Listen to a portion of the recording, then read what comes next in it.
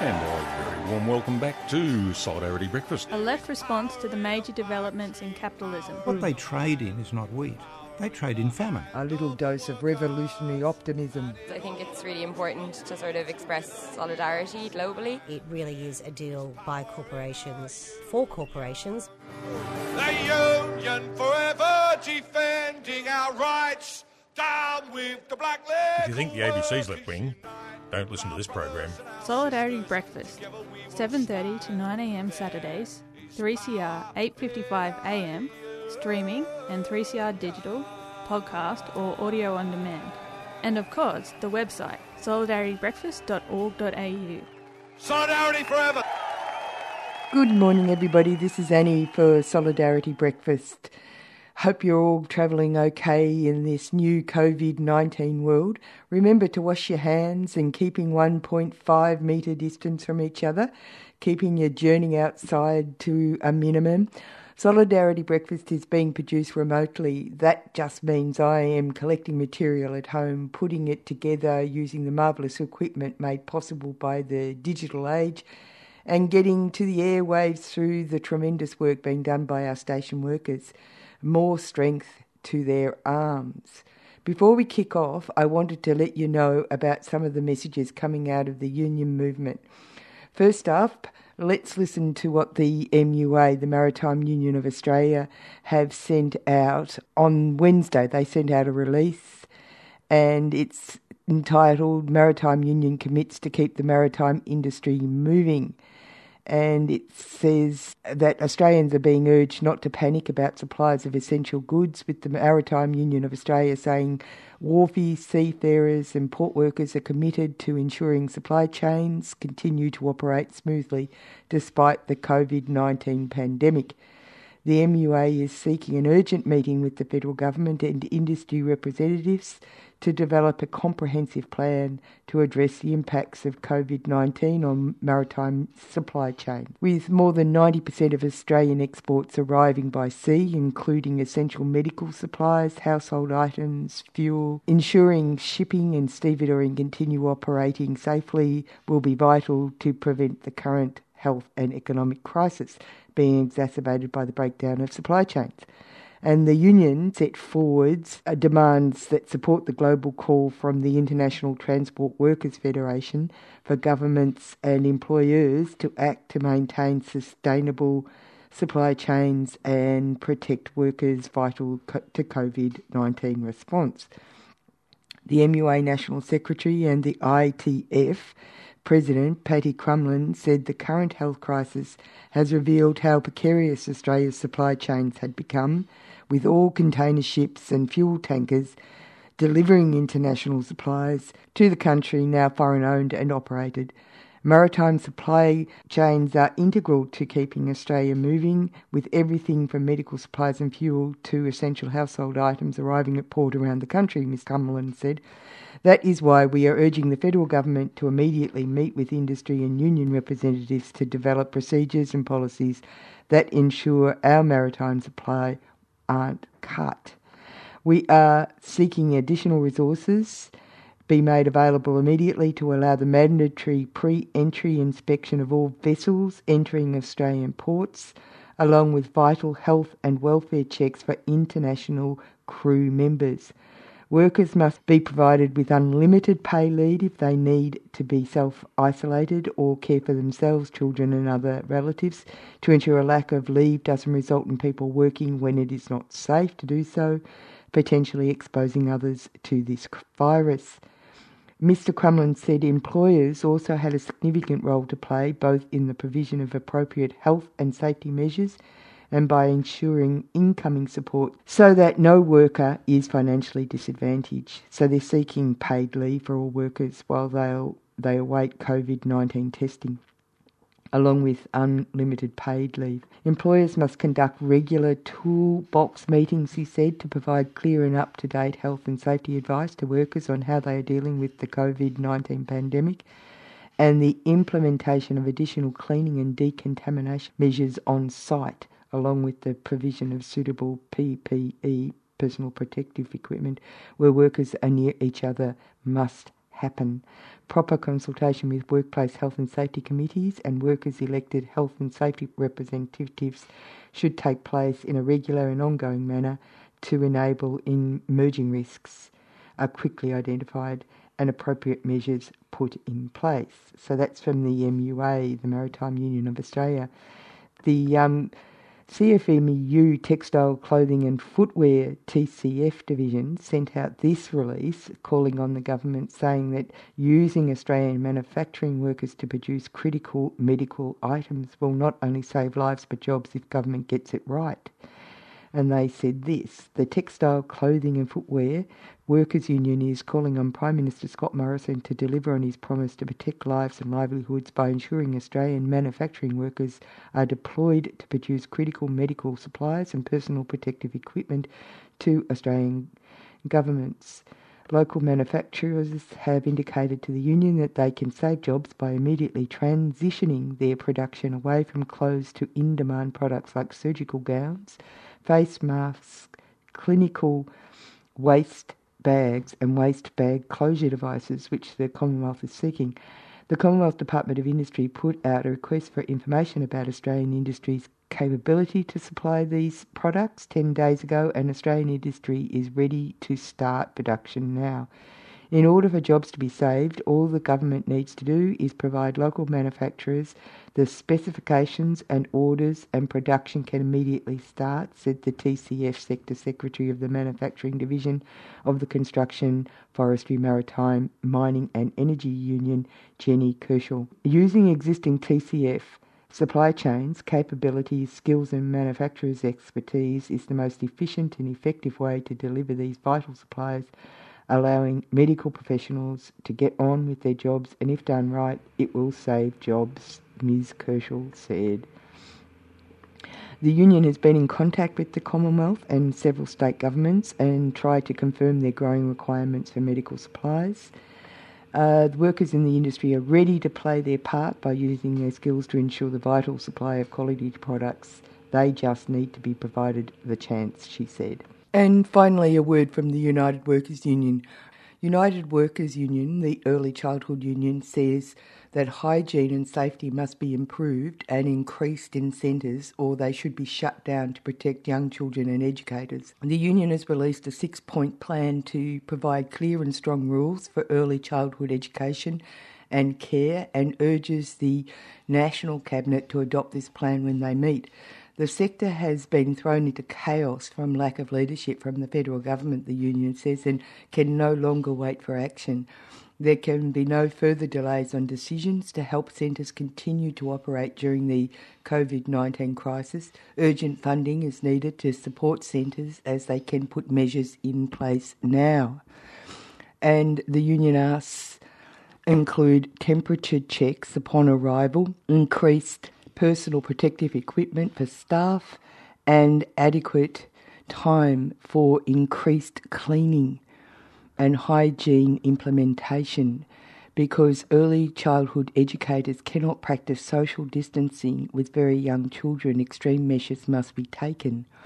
The centres that cannot meet the 6-point plan should be shut down. United Workers Union plan for the centres include pre-entry screening. Every child must have their temperature taken by an educator in the foyer of the centre before being admitted every single day they access the centre.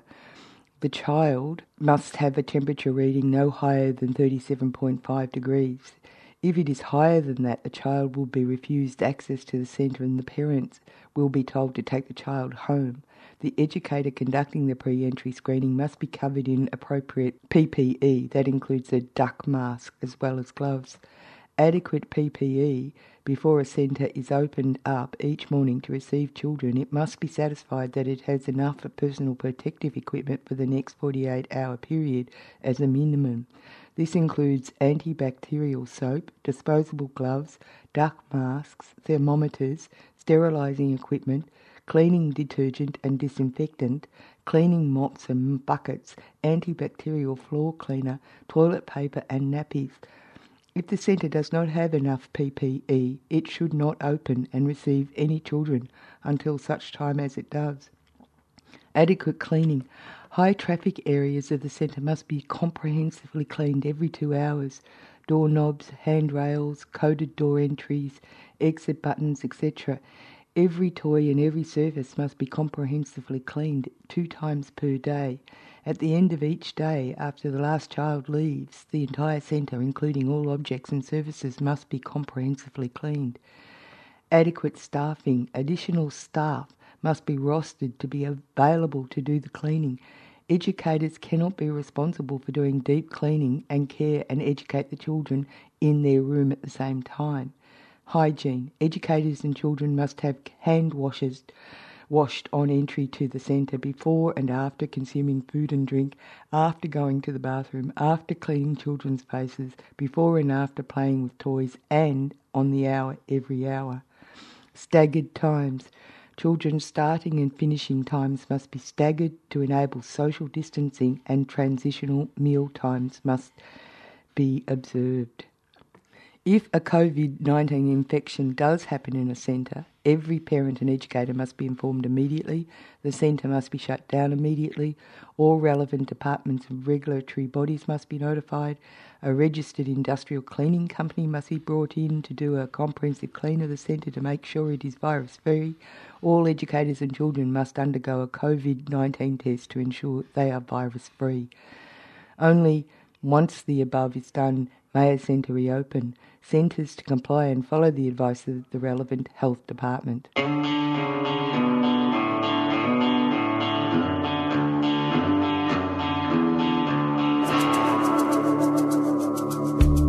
My great uncles were ordinary men. They fought in the First World War, left a wife and children. When the army came to call, they were sectioned at Gallipoli, stood on the Turkish shore. All around, so many young faces, some didn't come back at all.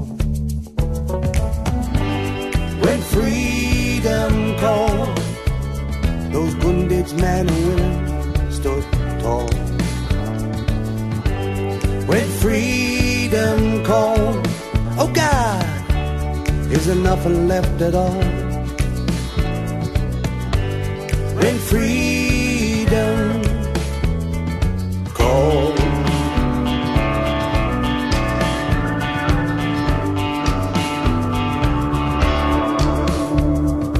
Andy Arden came from Framlingham.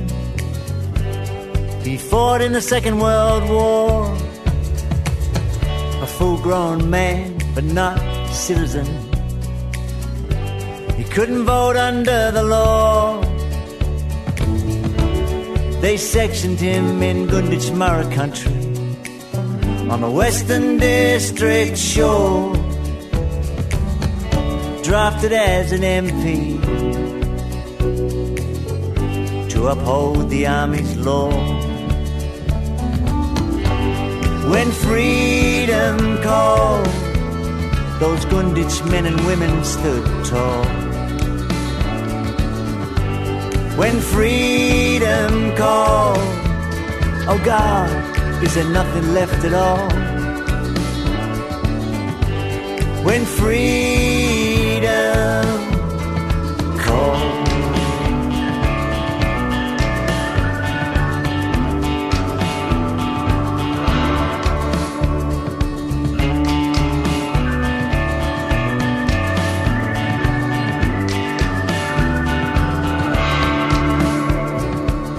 Sometimes those men would sit there quiet, go drifting in their minds. It seemed to me they could see the spirits of the ones they left behind. They fought for more than just their homeland. They fought for respect, to walk down a road like any other man, lest we forget when freedom calls. those Murra men and women stood tall. When freedom called, oh God, is there nothing left at all? When freedom called, those good little men and women stood tall. When freedom called.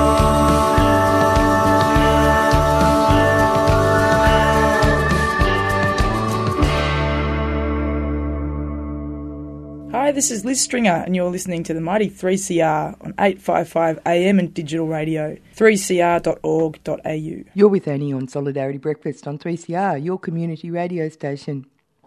One of the worrying aspects of the COVID-19 arrival on our shores has been the strange lack of practical skills shown not by experts or workers or even state governments.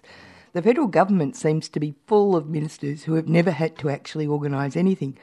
I know it is a tough time and scary, but when they announced on Sunday the complete closure of venues and restaurants, they were completely amazed at the long lines appearing outside Centrelink offices on the Monday. One, they didn't seem to appreciate the level of casualisation of our workforce, which they've been actively involved in. They haven't stopped that flow. In fact, many of their policies have encouraged it. They don't seem to be realising how many people have insecure work and that the online MindGov system being used to field new applications for social security would crash under the increased load. I found out something interesting looking into this, that actually the online social security system came out of early work done in around 2004, just for a situation like a pandemic, when people would need assistance but need to stay away from personal contact. Anyway, the Australian Unemployed Workers Union has been telling the federal government for a while now about the problems of capacity with the system. The minister in charge apparently tried to blame a cyber attack, which you do when you want to divert attention from ordinary practical breakdowns. He also did this without checking first. Another example of incompetent thinking, I would venture to say. Anyway, the positives out of this is that something has to be done. I spoke to Ollie from the Melbourne branch of the AUWU, the Australian Unemployed Workers Union, for his thoughts on the situation and what's happening on his side of the wall. So you're a member of the Unemployed Workers Union, and we're in the midst of what's called the COVID-19 pandemic. For people who are on social security and have been looking for work, it's not unusual to have problems with Centrelink, but we're now seeing over 1 million people being thrown onto unemployment since Monday, and the rest of Australia is beginning to realise just how unserviced that area of our government really is. Is that your impression? Yeah, that's right. So this is really the straw that broke the camel's back. Like, for people that have been on Social Security all this time, we know that the online and offline component of the Centrelink system it's already been working completely over capacity. The website, before all of this, the website was crashing all the time, and it took several weeks up to several months to get your Centrelink payment if you were applying for a new payment. So it's not unusual at all that because there's a huge spike in unemployment now, that the website's crashing and we've got these several kilometre lines outside Centrelink. It's interesting too because the Minister for Social Security confidently said that that there was a close down of bars and recreation areas and other places like that, which are full of casual employees who have no fallback position.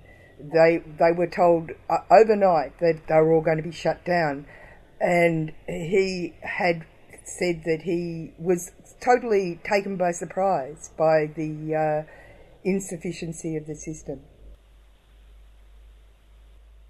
Yeah, well, they should have listened to us. We've been saying all along that this system is broken. We need not only a raise to New Start, but we need more money going into just the services that get people on payments and all of that, like the hotline and the online component of like the MyGov. They just needed to increase capacity all along.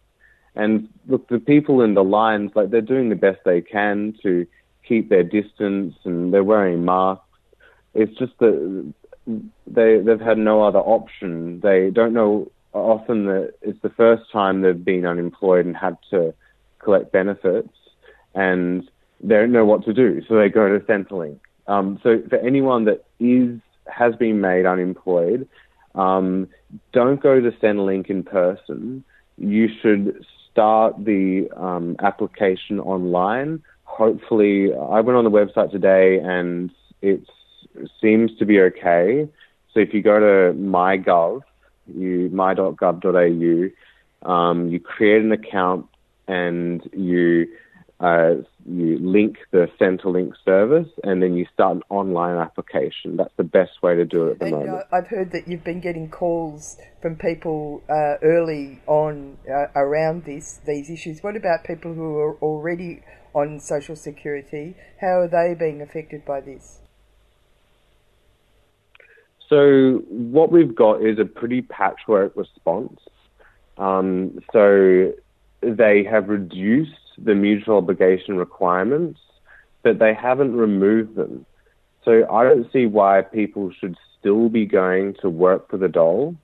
And I got a call through the hotline the other day of someone that was being forced to go to one of these Cert 2 training activities where 22 people were packed in a room, a very small room in one of these job active places.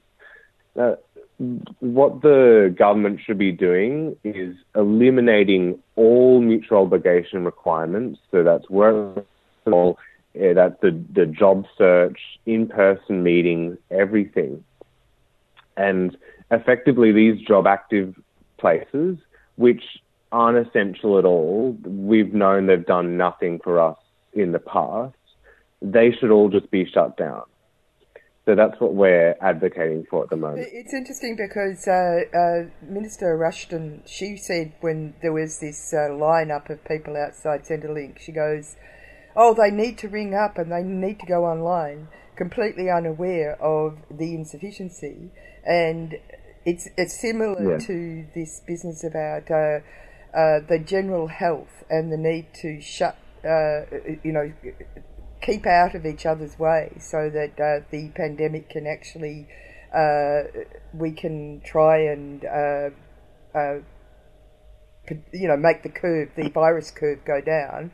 But what the government seems to be very unaware of their constituents, the actual practicalities of ordinary people.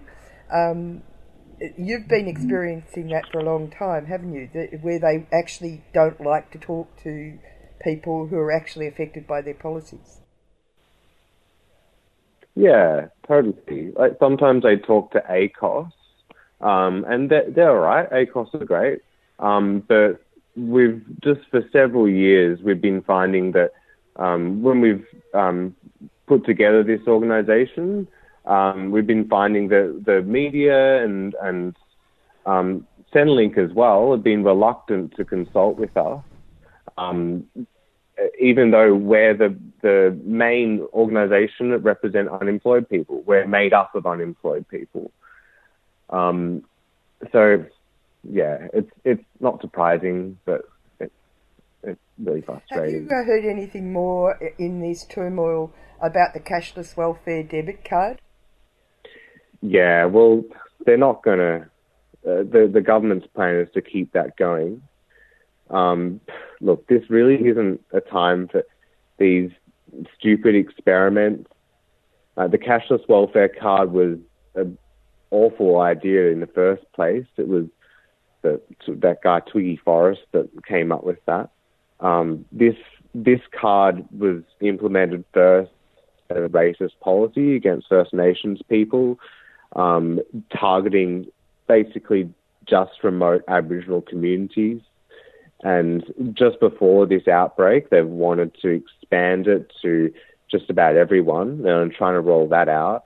This is just not the time to bring in an expansion of cashless welfare.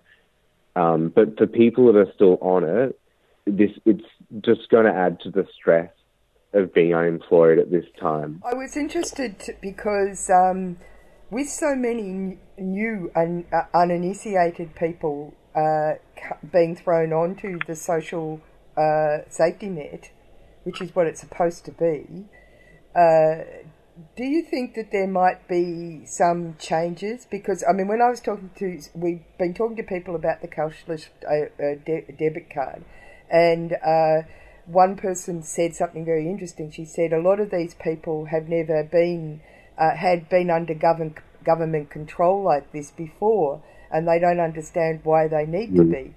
Now, a whole lot of the people who have never been unemployed before or have been keeping their head above water, like there's been people, who've been interviewed who said that they work 2 jobs, they work 7 days a week, and they tried to do it all online, but it crashed, and so that's why they came to the line, because all these frustrations being experienced by these uninitiated people. Do you think that there might be finally people beginning to listen to how cranky the system's become?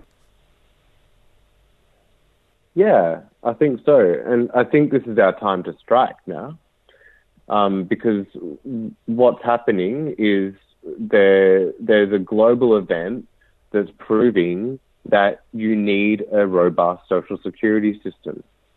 Now, before this, the government was fine with around 5% to 10% of the population being in a precarious situation, because that's what the Reserve Bank recommended for a good economy.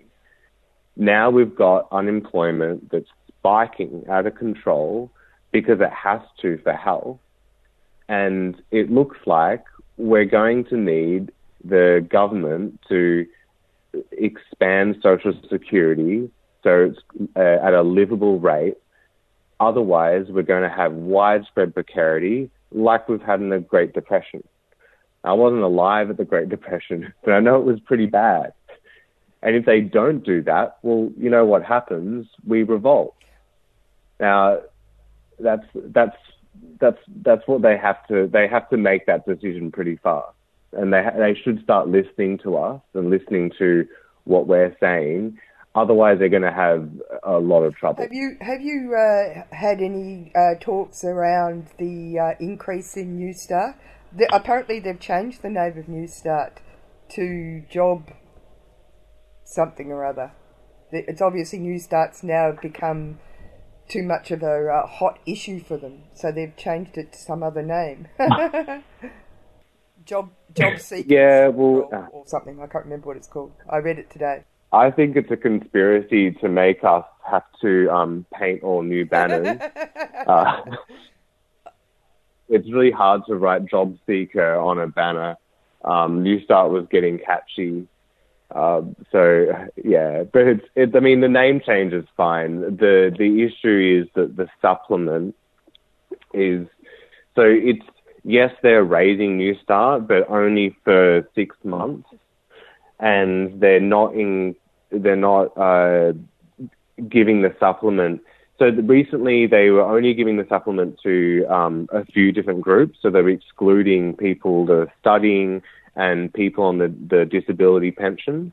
They've recently gone, okay, we're going to have people on the study allowance, but for people who are on the DSP, the disability pension, they're still not getting that allowance, that extra boost to their Centrelink.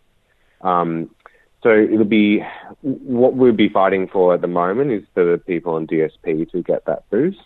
But it'll be an interesting situation when that 6 months is up, whether they can actually just cut people's payments to below the poverty line, and whether people will just be like, oh, okay, you can do that. I don't think that's going to be the case. I think people are going to be really angry. Because it's about $40 a day extra, so it's about $230-something more, right? A fortnight? Yeah. Yeah, so the raise actually brings it up to a livable level, which is good. But we've also got a situation where we are going to enter a big, big recession. And it's a weird kind of recession where grocery prices are going right up. I don't know whether rent prices are going to go up or down at this point. But we really do need that extra money because we don't know what's going to happen with the economy. And also, can you give me some impression of your feelings around the bailouts, that the large amounts of money that the government's been giving to different businesses? Qantas comes to mind, and they're beginning to not look like shoring up business to maintain economy. They look more and more like bailouts, and the employees are being sacked, and they're expected to take their annual leave or anything like that. That's if they've got it. So it's an example of working class people having to pay for the pandemic, effectively. Yeah, totally. And it's a way of propping up this this system of shareholder ownership that doesn't work in a crisis. Well, it's like if private shareholders owning these pretty key industries, like we're talking about like this is an airline that used to be owned by the public. Like, what should be happening is all these key industries like energy and also supermarkets, that they should be put back. Or for energy, we should have a nationalized retailer. We should have a big buyback of housing and have public housing. And I think Coles and Woolies should be owned by the public and controlled by the community, because these are essential services. We need these to survive, and we can't trust and we can't risk shareholders running them as they please. What's the general feeling amongst the people that you know and amongst the Australian Unemployed Workers Union in regards to where we go from here? Because it's actually quite a depressing period, and some people, I mean, I've just been reading articles around the virus itself, and it's expected that it's actually, seriously, I don't know about the lockdown, but seriously, it's a period of 12 months that we're looking at. Yeah. So, yeah, we're kind of getting really busy. We're having several video chats a week. Which has been fun, but what we're going to be doing is expanding our advocacy as much as we can. So that's like our hotline. That I'll give the hotline number. One sec. And we're kind of just working out what to do. This is a really weird situation where, well, you know, back in the day we could talk about protests, like talk about in-person protests, but we can't really do that. So we're trying to work out how we can organize in this situation. The thing is, there's so much interest in this kind of stuff at the moment that we're expecting to get a lot of people also interested. So if you want to get involved, if you're in Melbourne, give me an email. I've got the email vic@auwu.org.au. Checking that every day. And for the hotline, let's get that out. So I'm pretty sure the hotline is 1-800 AUWU and the number 4 and then U. Okay. And of course, the Unemployed Workers Union is actually, the Australian Unemployed Workers Union is Australian-wide, it's national. So there are places in other parts of the country as well. The issue of maintaining people's morale, that's how are you going about that? Because it's really quite disheartening in a sense. Yeah, well, everyone's kind of going about it in a different way, I guess. I've sort of just been enjoying calling friends every day and like playing music and that kind of thing, and having hobbies and having kind of video chat. I mean, like the last video chat, we just wore wigs, and like, you know, our meetings now go on for 3 hours, where the last 2 is just kind of us hanging out on video. So that's actually quite nice.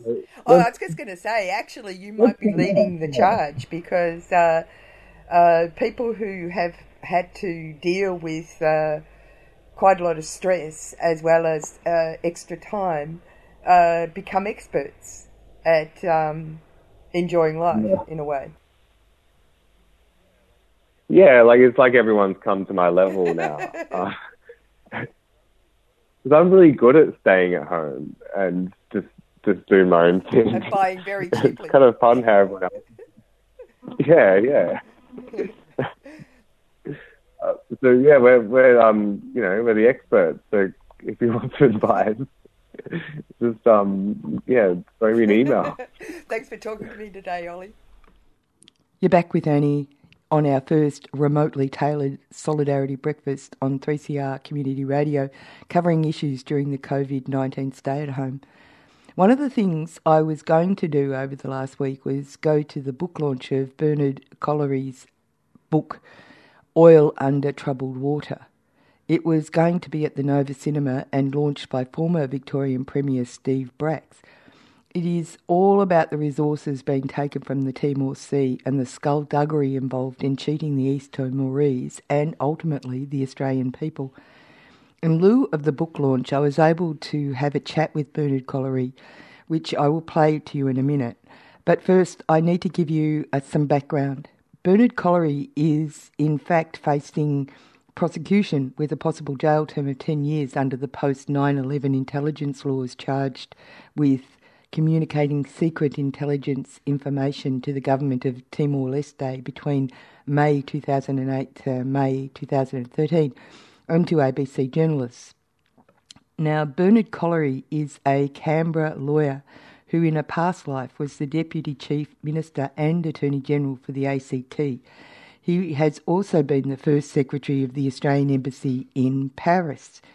These are pretty illustrious credentials, and ones which are probably the reason he was the lawyer assigned to the case of a former Australian Secret Intelligence Service operative who was involved in bugging the East Timorese government building during Australia's negotiations over petroleum resources in the Timor Sea.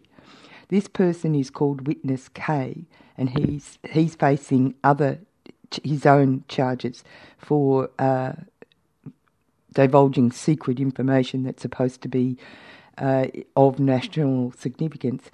And while the Timor-Leste government took the case of unfair dealing over the revealed bugging to the International Court in The Hague, the charges of divulging secrets against the national interests were not pursued. It is only now that Christian Porter, the Attorney General, after that case was settled out of court in effect, has started pursuing the case against Bernard Collery. This new book, Oil Under Troubled Water, published by Melbourne University Press, is particularly explosive, with new allegations that start with helium. But I'll let Bernard tell the story. Annie, it's a long corporate story, and really the discovery is a very sinister one at the end of a long story of government, very close, working with international corporate entities. We go back to the 1972 OPEC petroleum crisis, when access to Middle Eastern petroleum products was temporarily halted during the Israeli-Middle East conflict, and Australia became very nervous about our total dependence on overseas supplies of petroleum products, and we commenced a massive search for petrol and oil within Australia's territorial boundaries. In that search, we went across the right boundaries and we went into waters that belonged at that time to Portugal and Indonesia.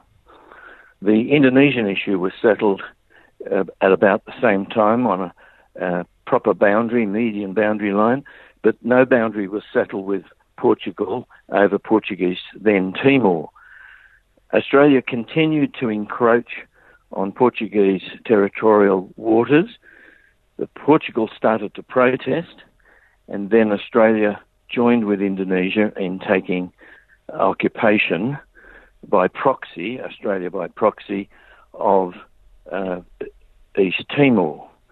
At the same time, as Indonesia became an occupier of East Timor, an unlawful occupier, in breach of the United Nations Charter, particularly Article 2, unprovoked aggression, Australia became an occupier. Not many Australians realise this.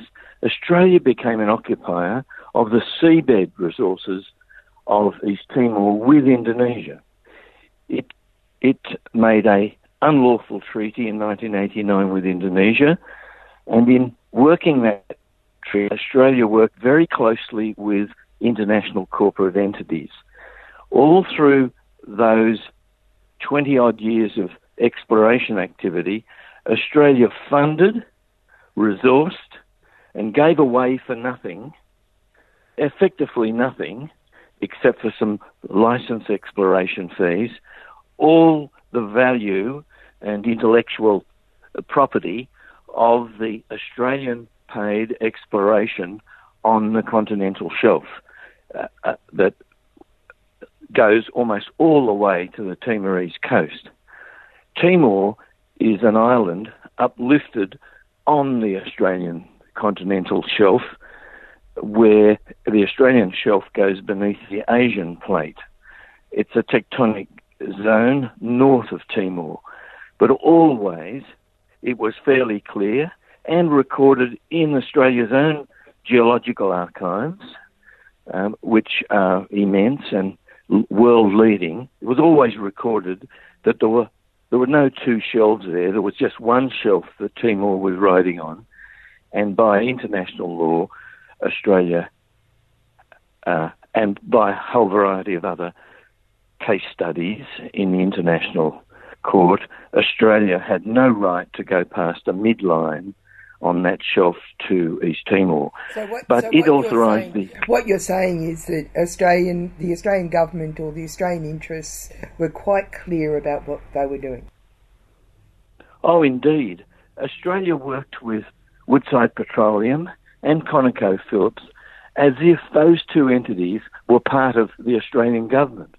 It's extraordinary that, and revealed recently under parliamentary privilege by one of the Australian legal advisors, Professor Andrew Surdey, that Australia made available drafts of these treaty documents to Woodside Petroleum's lawyers and executives to peruse and agree and assist. I mean, they were working hand in glove in this unlawful enterprise with corporate entities. Unlawful because it offended international law. But the unlawfulness became worse after independent East Timor agreed to form a joint petroleum development authority with Australia. So an agency, an Australian authority established by Parliament called the Joint Petroleum Development Authority was established.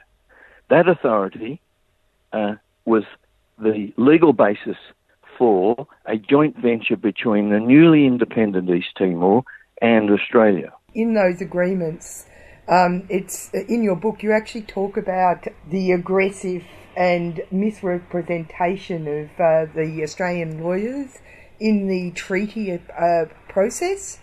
where they misrepresent what was actually available there? Well, yes, it was a joint petroleum development venture, and the definition of petroleum in the document signed by the Timorese was changed from any other definition of petroleum around the world.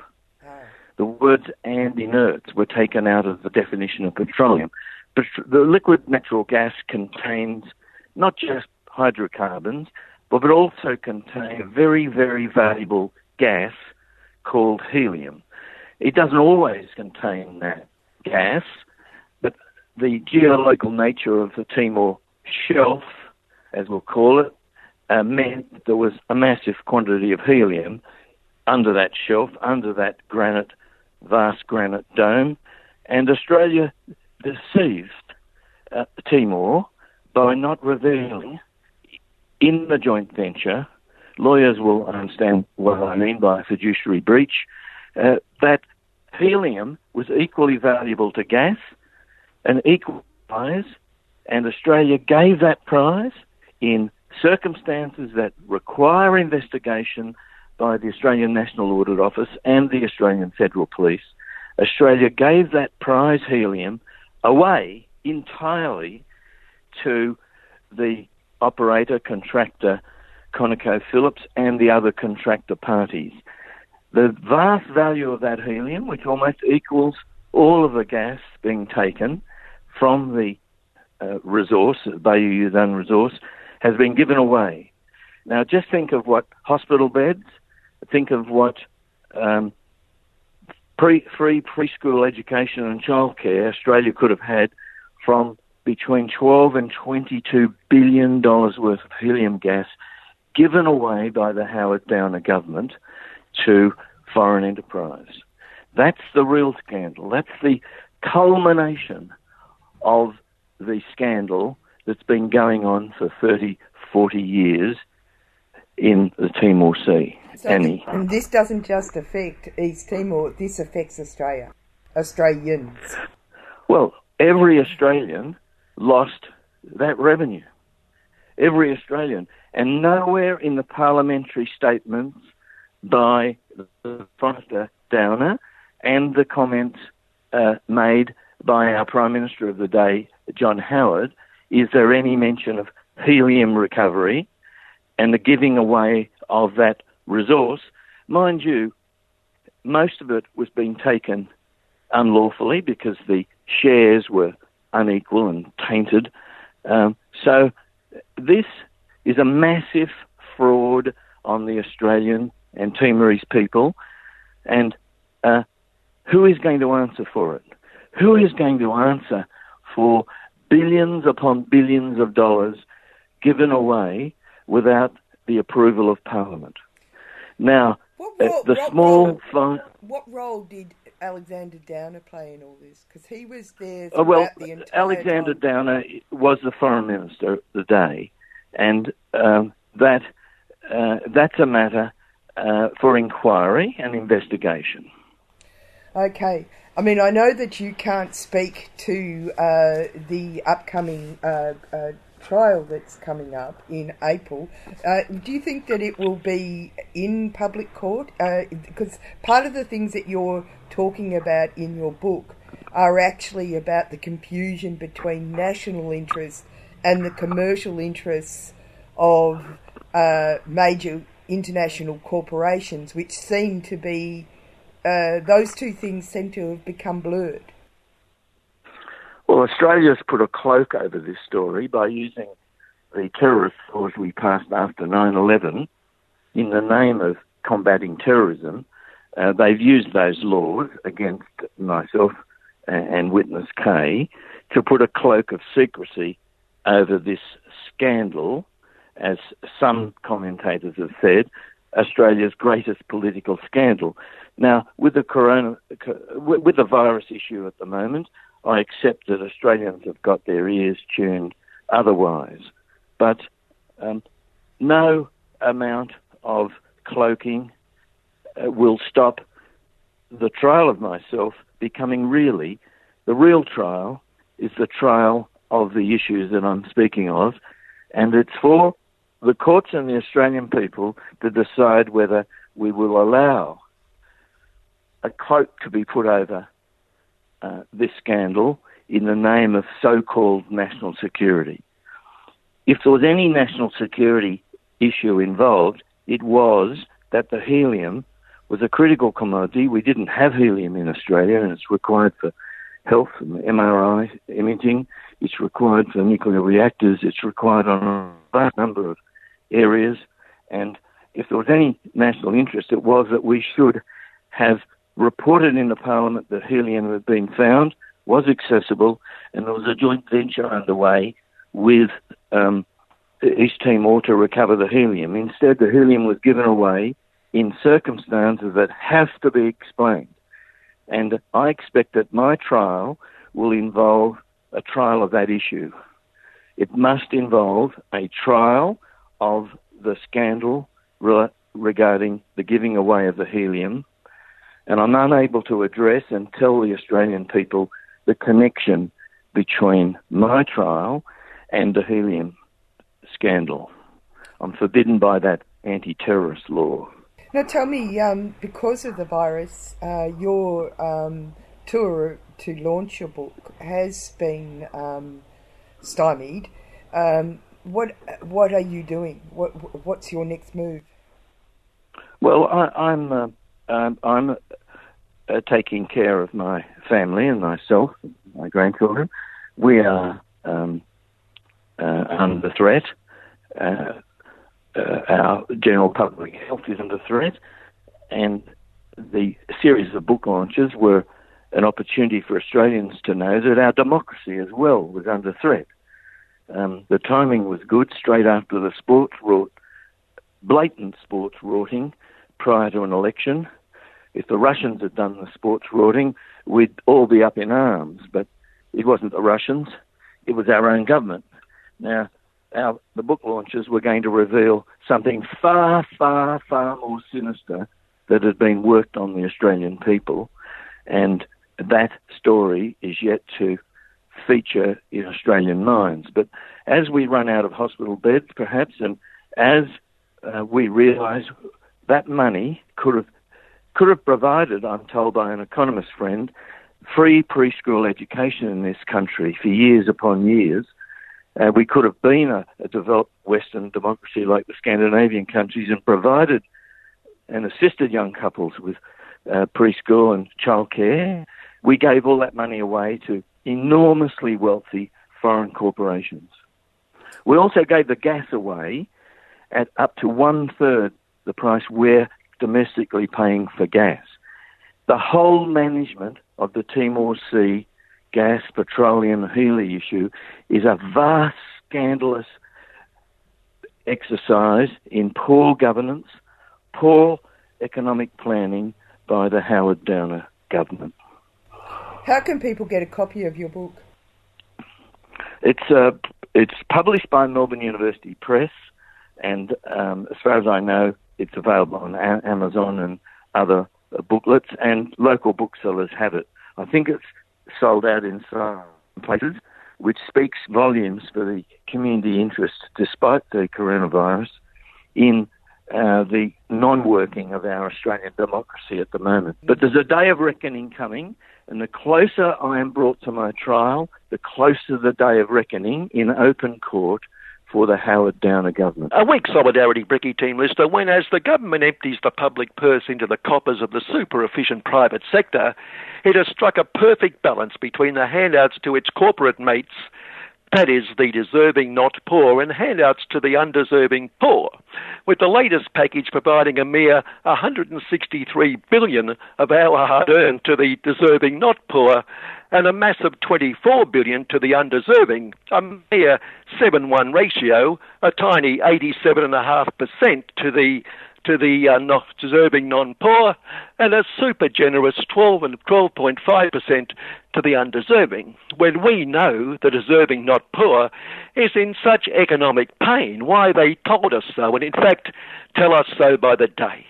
And unlike the uncouth undeserving, the sophisticated men and women of enterprise, of the greatest little economic order of them all, are just thankful and appreciative of their little handouts, like Virgin on Poverty Airlines after the government handed the poor, struggling airlines 715 mil, which was an earlier handout to the aforementioned 163 mil, incidentally, or 163 bill. We may need more, much more. It expressed its gratitude for the public gift. Heaven forbid that the big Virgin on Poverty Supremo, the ever-smiling, happy, very Richard brand sign, might have to flog off one of his mansions across the globe like Como, for instance. The small business lobby complained the stimulus package was too little, too late. And poor construction giant John Hole in our Profits Land said it was not sustainable despite the stimulus, and the US-based international Hilton hotel chain said it needed a government boost and is so concerned about its workers whom it so cares about, and sadly has to let go, declared the government must come to their rescue. See, thankful for small mercies. Unlike the greedy undeserving who queue up day after day wanting to bludge on the public purse. Day after day, the same people in the same spot, given their greed has forced the whole system to collapse online and on street, thanks to that extraordinarily competent minister, Stuart Rabbit. And isn't he one of the great ministerial success stories? Stewie told us the crash was due to hackers, presumably by evil China or evil Russia or evil Iran, rampant criminals, or all three, probably all three, before announcing he had unearthed the real culprit himself. Given he's in the ministry, what's it say about the others? Thank goodness the deserving filthy rich don't have to queue up in static queues to have the much-deserved public coppers into their coffers. Despite our occasional criticism, perhaps from envy, it's times like this when we have to admit, thank goodness for capitalism, for the greatest little economic order of them all, for its constant fight against anything that looks remotely like socialism, like, say, depending on the public purse in a crisis. No, this crisis has revealed the strength of capitalism, as the Business Profits Council's Jennifer Worcester-Cost Workers wrote this week. Business is the glue that keeps communities together and keeps the economy going. Beautiful sentiments, and we're seeing how selflessly it's keeping the economy going at the moment. Although, to be fair to Jennifer, the glue does seem to be melting a little. But in gluing the community together and keeping the economy growing, she said, companies are being as flexible as possible to keep staff safe. They are paying staff, including casuals, and taking steps to retain staff. See workers, ungrateful, lazy, avaricious workers, yet all they care about. Although it does seem Jennifer hasn't, and we assume it's because she's so busy trying to juggle the runny glue, put it back together, the pieces dripping everywhere, does seem Jennifer hasn't popped down to the doll office lately to see the static queues of the workers good old capitalism is taking steps to retain. But the most incisive comment has come from the Institute of Public, very, very private affairs giant mind, John Rustcan, who wrote, the public will realise many of the things the politicians have spent the past decade talking about are irrelevant, climate change being the most obvious example. And good news, the Institute is publishing a book later this year telling the truth about climate change, which isn't climate change, and that should be a must-read. Anyway, John went on, the crisis will make a few other things crystal clear. It will reveal what everyone has always known about the industrial relations system, namely that its primary purpose is to increase the wages and conditions of those in work. True Blue Aussie's industrial relations system, which includes us having literally the world's highest minimum wage, does nothing to encourage employment. That's part of John's deep analysis of the coronavirus, and of course we've always known the industrial relations system is to increase wages and conditions by as little as possible. See, there's the problem, wages. Wages cost jobs. Get rid of wages and crippling conditions and everyone would have a job. John didn't mention, unfortunately because his view would be invaluable, why the glue that keeps the community together is melting and the greatest little economic order of them all is dependent on the dread, bloated, inefficient hand of the public sector. Why government intervention, red tape and green tape, which are destroying the economy, are now essential for the economy, for the greatest little economic order. a like-minded thinker, Ambrose Evans Pritchard, real name, Ambrose Evans Pritchard, is international business editor of London's Daily Telegraph. And Ambrose wrote an insightful piece under the headline, "Unshackle Central Banks to Save Capitalism." In other words, save the super efficient with the bloated inefficient, so that we can restore the world to normal. But then, if the glue that binds communities needs the inefficient to bail it out every time, then why not just retain the inefficient and ditch the... Oh, no, perish the thought. Wash your mouth out, Kevin. Elsewhere, I know we've been a little critical of US, of the UN, of the US, of the world big supremo Donald Trump or the poor at times, but this week, nothing but praise for his innate sensitivity trying to protect his people over the coronavirus, more correctly, the Chinese virus. Remember how he declared it was fake news and an evil Ruski Sino-Iranian plot, announcing that the fake news which didn't exist would be mild and would be over in no time and people had nothing to worry about because he had the fake news that didn't exist under control. And I think we were even a bit critical of that does exist contradiction, but now we know it was a deliberate plan to prevent panic. Sensitive, caring Donald, because this week Donald said he was the first person in the whole world to know it was a pandemic. I knew it was a pandemic long before they declared it a pandemic, the omniscient commander-in-chief of the free world told his subjects, with his trademark modesty. The greatest know before ever. Despite that, Donald now says the worst is over and we should be back to normal in no time, no later than Easter, an assertion challenged by a number of medical experts, but what would they know? They didn't even know it was a pandemic before it was a pandemic.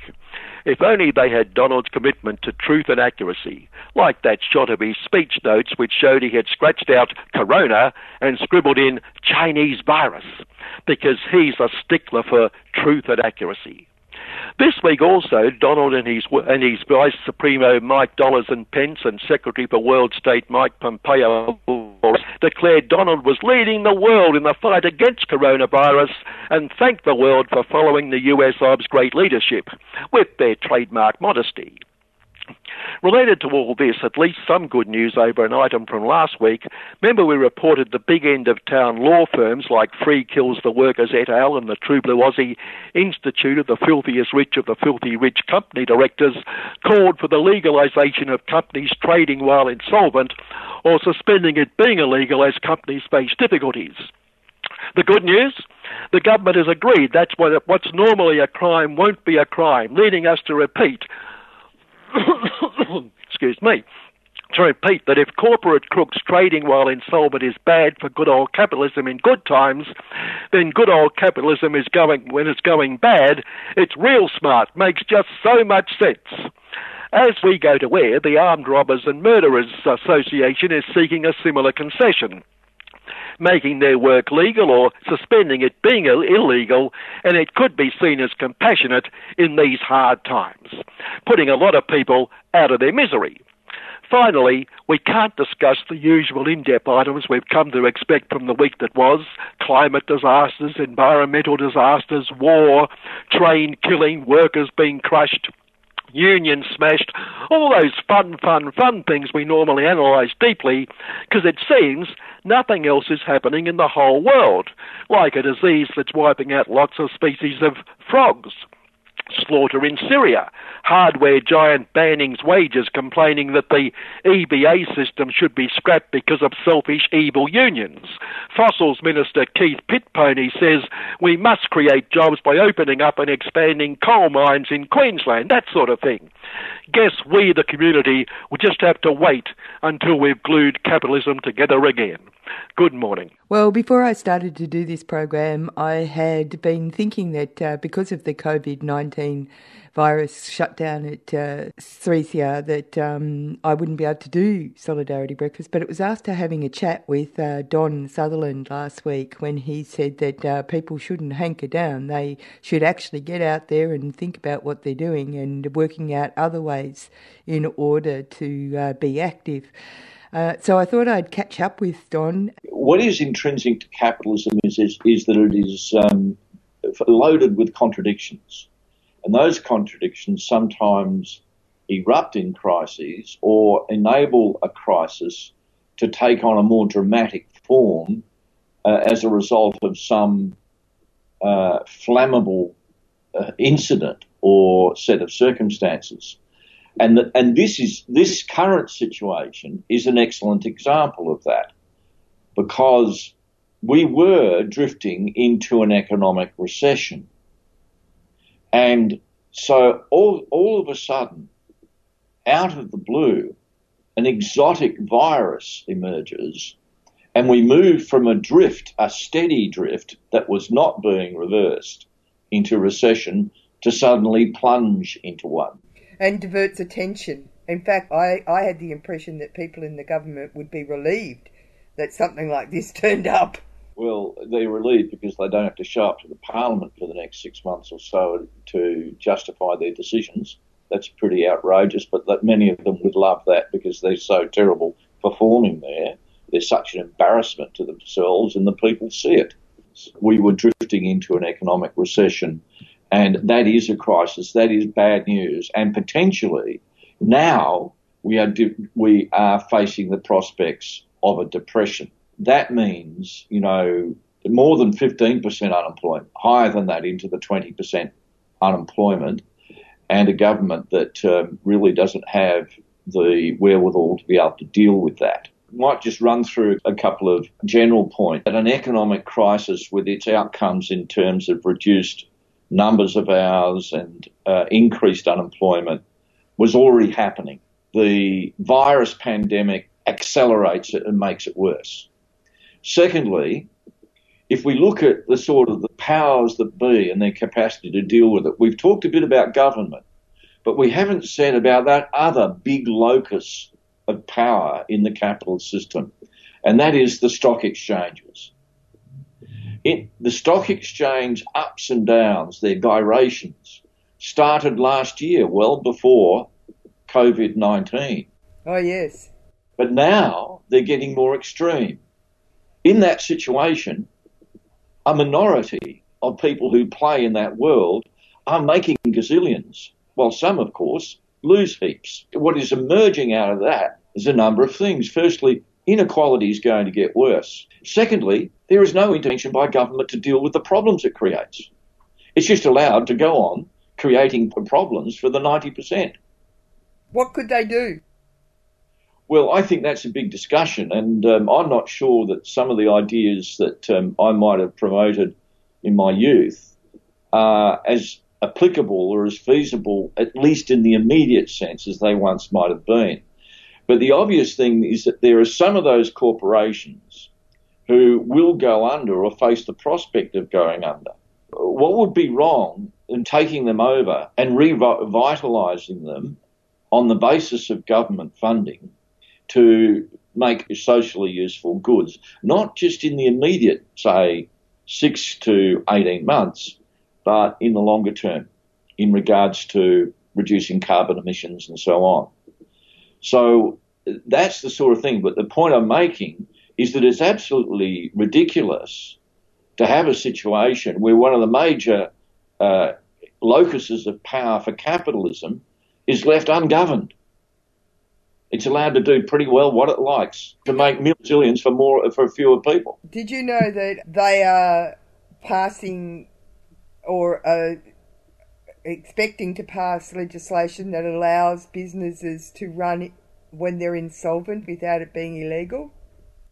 Yes, for a limited period of time. That's part of their program, yes. That's part of their program. When you look closer at both the first and second stimulus packages, is that their philosophy is not new. It's consistent with their position, which is to enable a priority in the running of business and so on to remain in the hands of the employers. That is a particular example, and that is reflected in other ways as well. Now, what we see actually from Morrison and Trump, of course, and others, is that everything they do is about protecting that stock exchange world. The other general thing is that we're learning just how important the lowest paid part of the working class is for the daily reproduction of our society. as some of my friends know, I was in hospital recently, and I just take from that scene just one example. The low-paid hospital cleaner, often a migrant worker, who quietly and systematically works their assigned wards, making sure floors and surfaces are disinfected and cleaned. But they're employed by some subcontractors who get the contract on the basis of the lowest bid.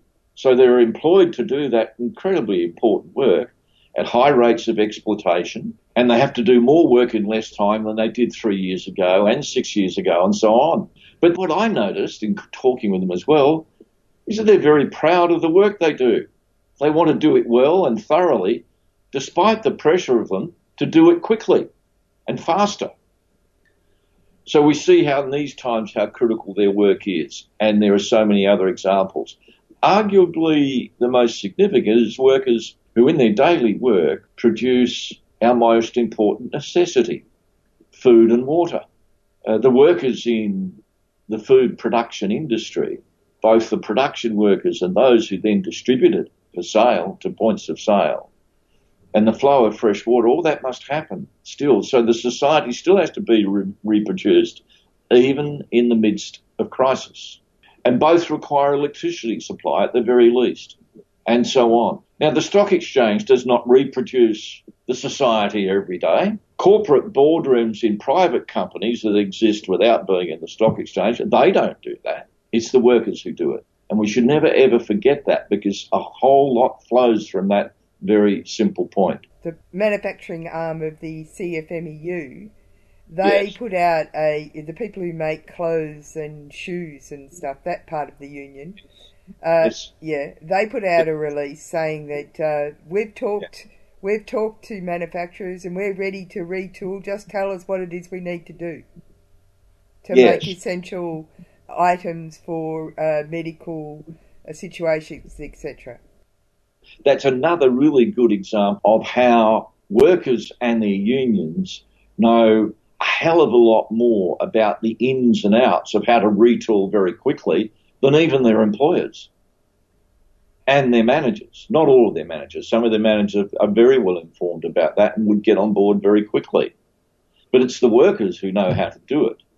But their capacity to do that, their potentiality to do that, is, of course, not a factor in the thinking of this government. And there's this opportunity in which various unions are bringing forward a picture to the public of not just the value of unionism in a very basic sense, but also its profound capacity to mobilise workers, to unleash their potentialities to solve problems of this nature. And we do need a very rapid reassignment of the production process. The stimuli packages are all about spending, with one exception that I'm aware of. They're all about spending.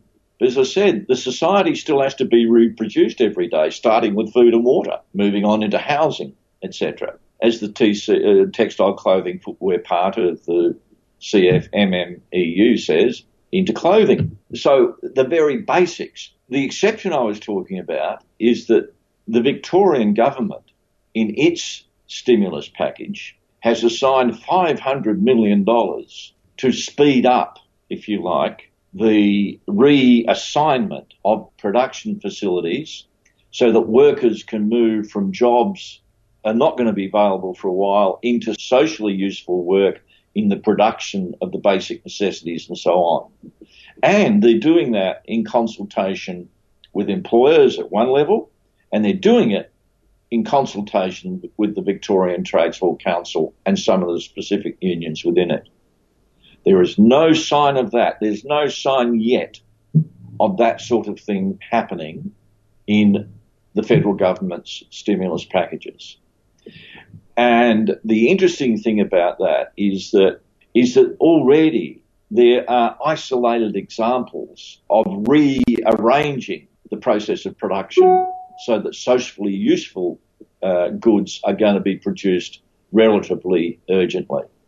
But it's terrific because it's happening naturally out of people's potentiality in the workplace, but there is no support to accelerate it in the way it needs to be accelerated to in other words, in the opposite direction to the acceleration caused by the virus into the economy. Yeah, it's interesting, isn't it? Because there's this sort of dislocation or oddity or lack of connection between what people are genuinely experiencing and how they're trying to ameliorate it, and this other ideologically driven business framework that disrespects people, really. It does, and it says almost deliberately that we've got to keep the bosses in charge of everything. I'm not one who goes along with this idea that we're all in the same boat. It is a problem that all have to confront, but the confrontation of it is very different for the employers and their champions in government on the one hand, and the great mass of us on the other hand. And that's one of the first sort of general points that we have to keep in mind when we look at stimulus packages and other forms of government intervention. There is a tendency, especially, of course, in mainstream commentary, to look at the government stimulus package in the abstract as if anything is better than not having one, which in turn invites us to believe that this government is able to change its spots in the national interest. The question which instead should ask, who does any package serve the best? And I think when you look at the two that we've got and the one that's slushing around, not yet spent, $40 billion extra that the Labor Party signed up for before it agreed to close down the Parliament. The first two and that one, we need to look at everything they do in terms of, well, who really gets to run the show? Will it be the same old people who had brought us to the crisis in the first place? Or what opportunities does it open up for working people, their unions, and other people's organisations, particularly in First Nations communities, to be able to lead the way? Before you go on further, there was a very interesting thing that I saw on the ABC News channel. What it was Albanese standing there talking, followed by an assistant secretary of the ACTU talking about the 2-week infectious diseases leave that they think that everybody should be given if they're in special leave, the paid special leave. But the thing that was interesting about it was that Albanese stood there and talked about how the Prime Minister's half an hour rambly speech really didn't seem to inform anybody about anything, and it was a bit disturbing, and it seemed that they were confusing the health issue with the economic issue, and that that wasn't something that the ALP signed up to. And then he handed it over to the union person to talk about the leave. Now, that was the first time I've seen in a long time the Labor Party officially and on the ABC connecting itself so publicly with the union movement. Yes, well, they have to do that at some time. It's going to be very interesting to see how the Labor Party handles its period of opposition. And I don't think that their decision to go along with the closing down of Parliament and in direct association with that give a $40 billion fund to the government to use as it sees fit. Oh, yeah. Wow. I mean, I think that is crazy. My view is that that's a dereliction of duty.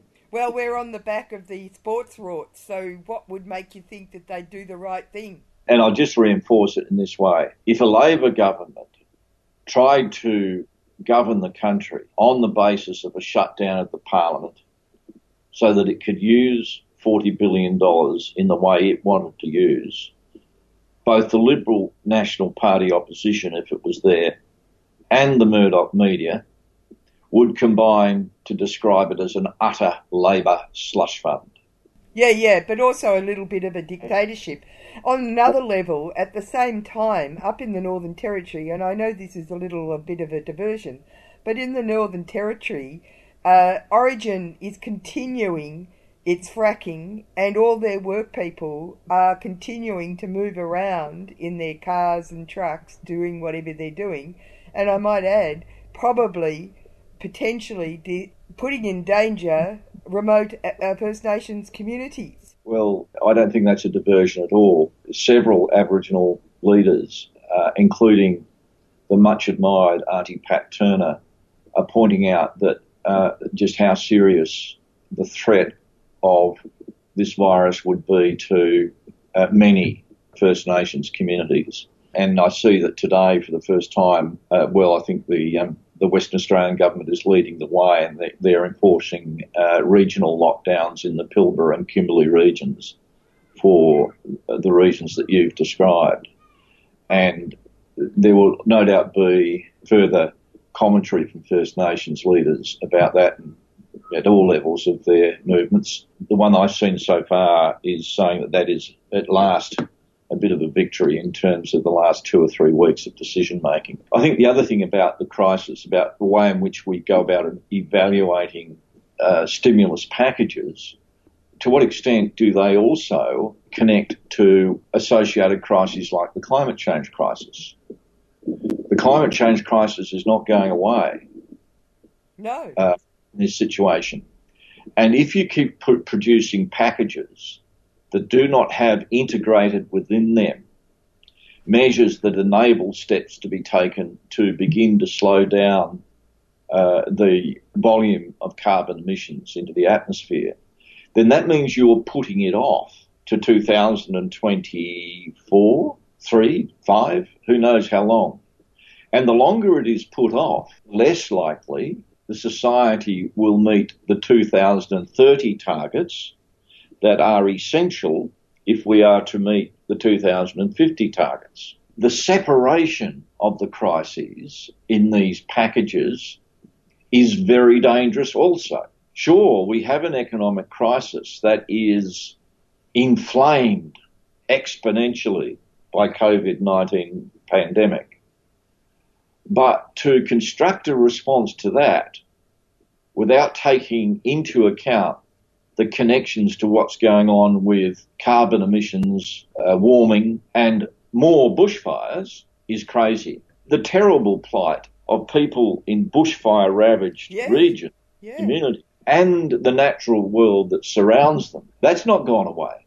And yet there is nothing that I see that is special for them that should have been there in the first 2 packages. Various people have pointed out the government is claiming that this is a huge stimulus package. Well, it's not. At the present time, it's roughly the size of the Rudd Labor government stimulus for the 2008-9 recession. In addition, everything about it has all been about money being spent. There's nothing in there about taxation. And yet the evidence is clear, and people like Michael West at his webpage, fantastic investigative journalism webpage, and then an AMWU, a retired AMW economist in South Australia, Tony Evans, at his Facebook page, has produced data straight off of the Australian Tax Office that shows Australia's biggest corporations paid an average tax of just 2.6% in 2017-18.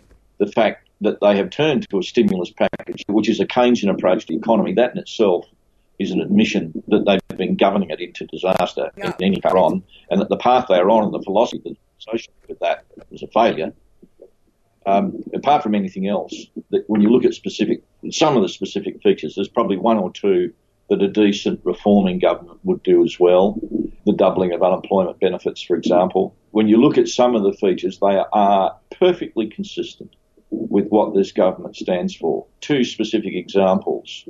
It's freeing up cash in small business through the support for and holding back the value of the PAYE. That particular mechanism is stacked up, loaded up, so that it is a benefit to higher income workers and not to low income workers. Michelle O'Neill on Sunday night tried to get a discussion and explain what that meant and was fobbed off by David Spears on the ABC program that discussed the second package.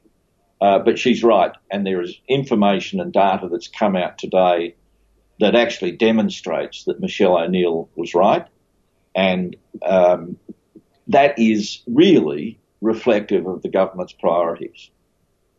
And even its approach, I think, to doubling the New Start or job seeker allowance, the people on those queues, a big part of them would have been in income brackets that would have voted for the Morrison government. A doubling is to make sure that they keep doing that.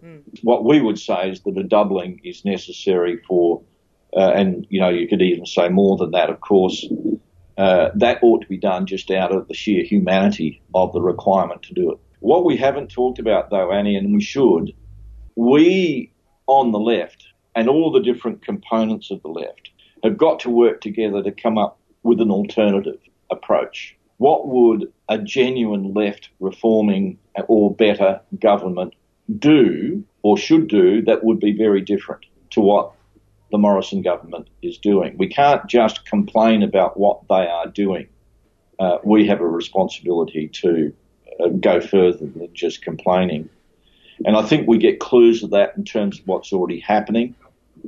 The ACTU's work on maintaining wages and so on is particularly important. I think they've done a good job on that. 3 or 4 different demands that are important, although I am very worried about where they're going to head with the annual wage review, which is all about increasing the wages for those very people we were discussing at the front end who actually are the most important in terms of reproducing our society.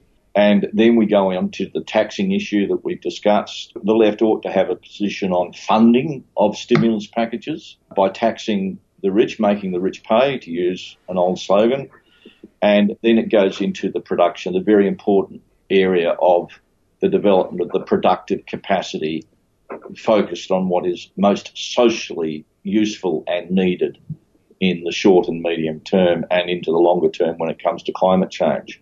And that means integrating. We would integrate in our program the ideas in democratic just transition or Green New Deal, whatever you want to call it. I think we have the start of an alternative policy program, and then that invites just what should be the approach to actually struggling for it so that ultimately we start to win instead of being at the fringe and continuing to complain only. We can start to struggle for what is right in front of us as real possibilities. That's it for Solidarity Breakfast this week. Hopefully it hasn't been too difficult, too many glitches in our first remote program for Solidarity Breakfast. Keep your chin up, keep fighting, and you'll hear from me next week. Sitting on the city side of lonely, the sun is shining in my eyes, my thoughts forever turning to you only, as if that should be a surprise. You're in my heart, or you're in my mind. Sometimes you're even in my way. You're in my life, or you're in my dream, but you're still not mine, or so it seems. When rains are falling peaceful on a city night, it brings you ever gentle to my mind. And somewhere in the traffic and the neon, I see the warming love in your eyes. You're in my heart, or you're in my mind. Sometimes you're even in my way. You're in my life, or you're in my dream, but you're still not mine, or so it seems.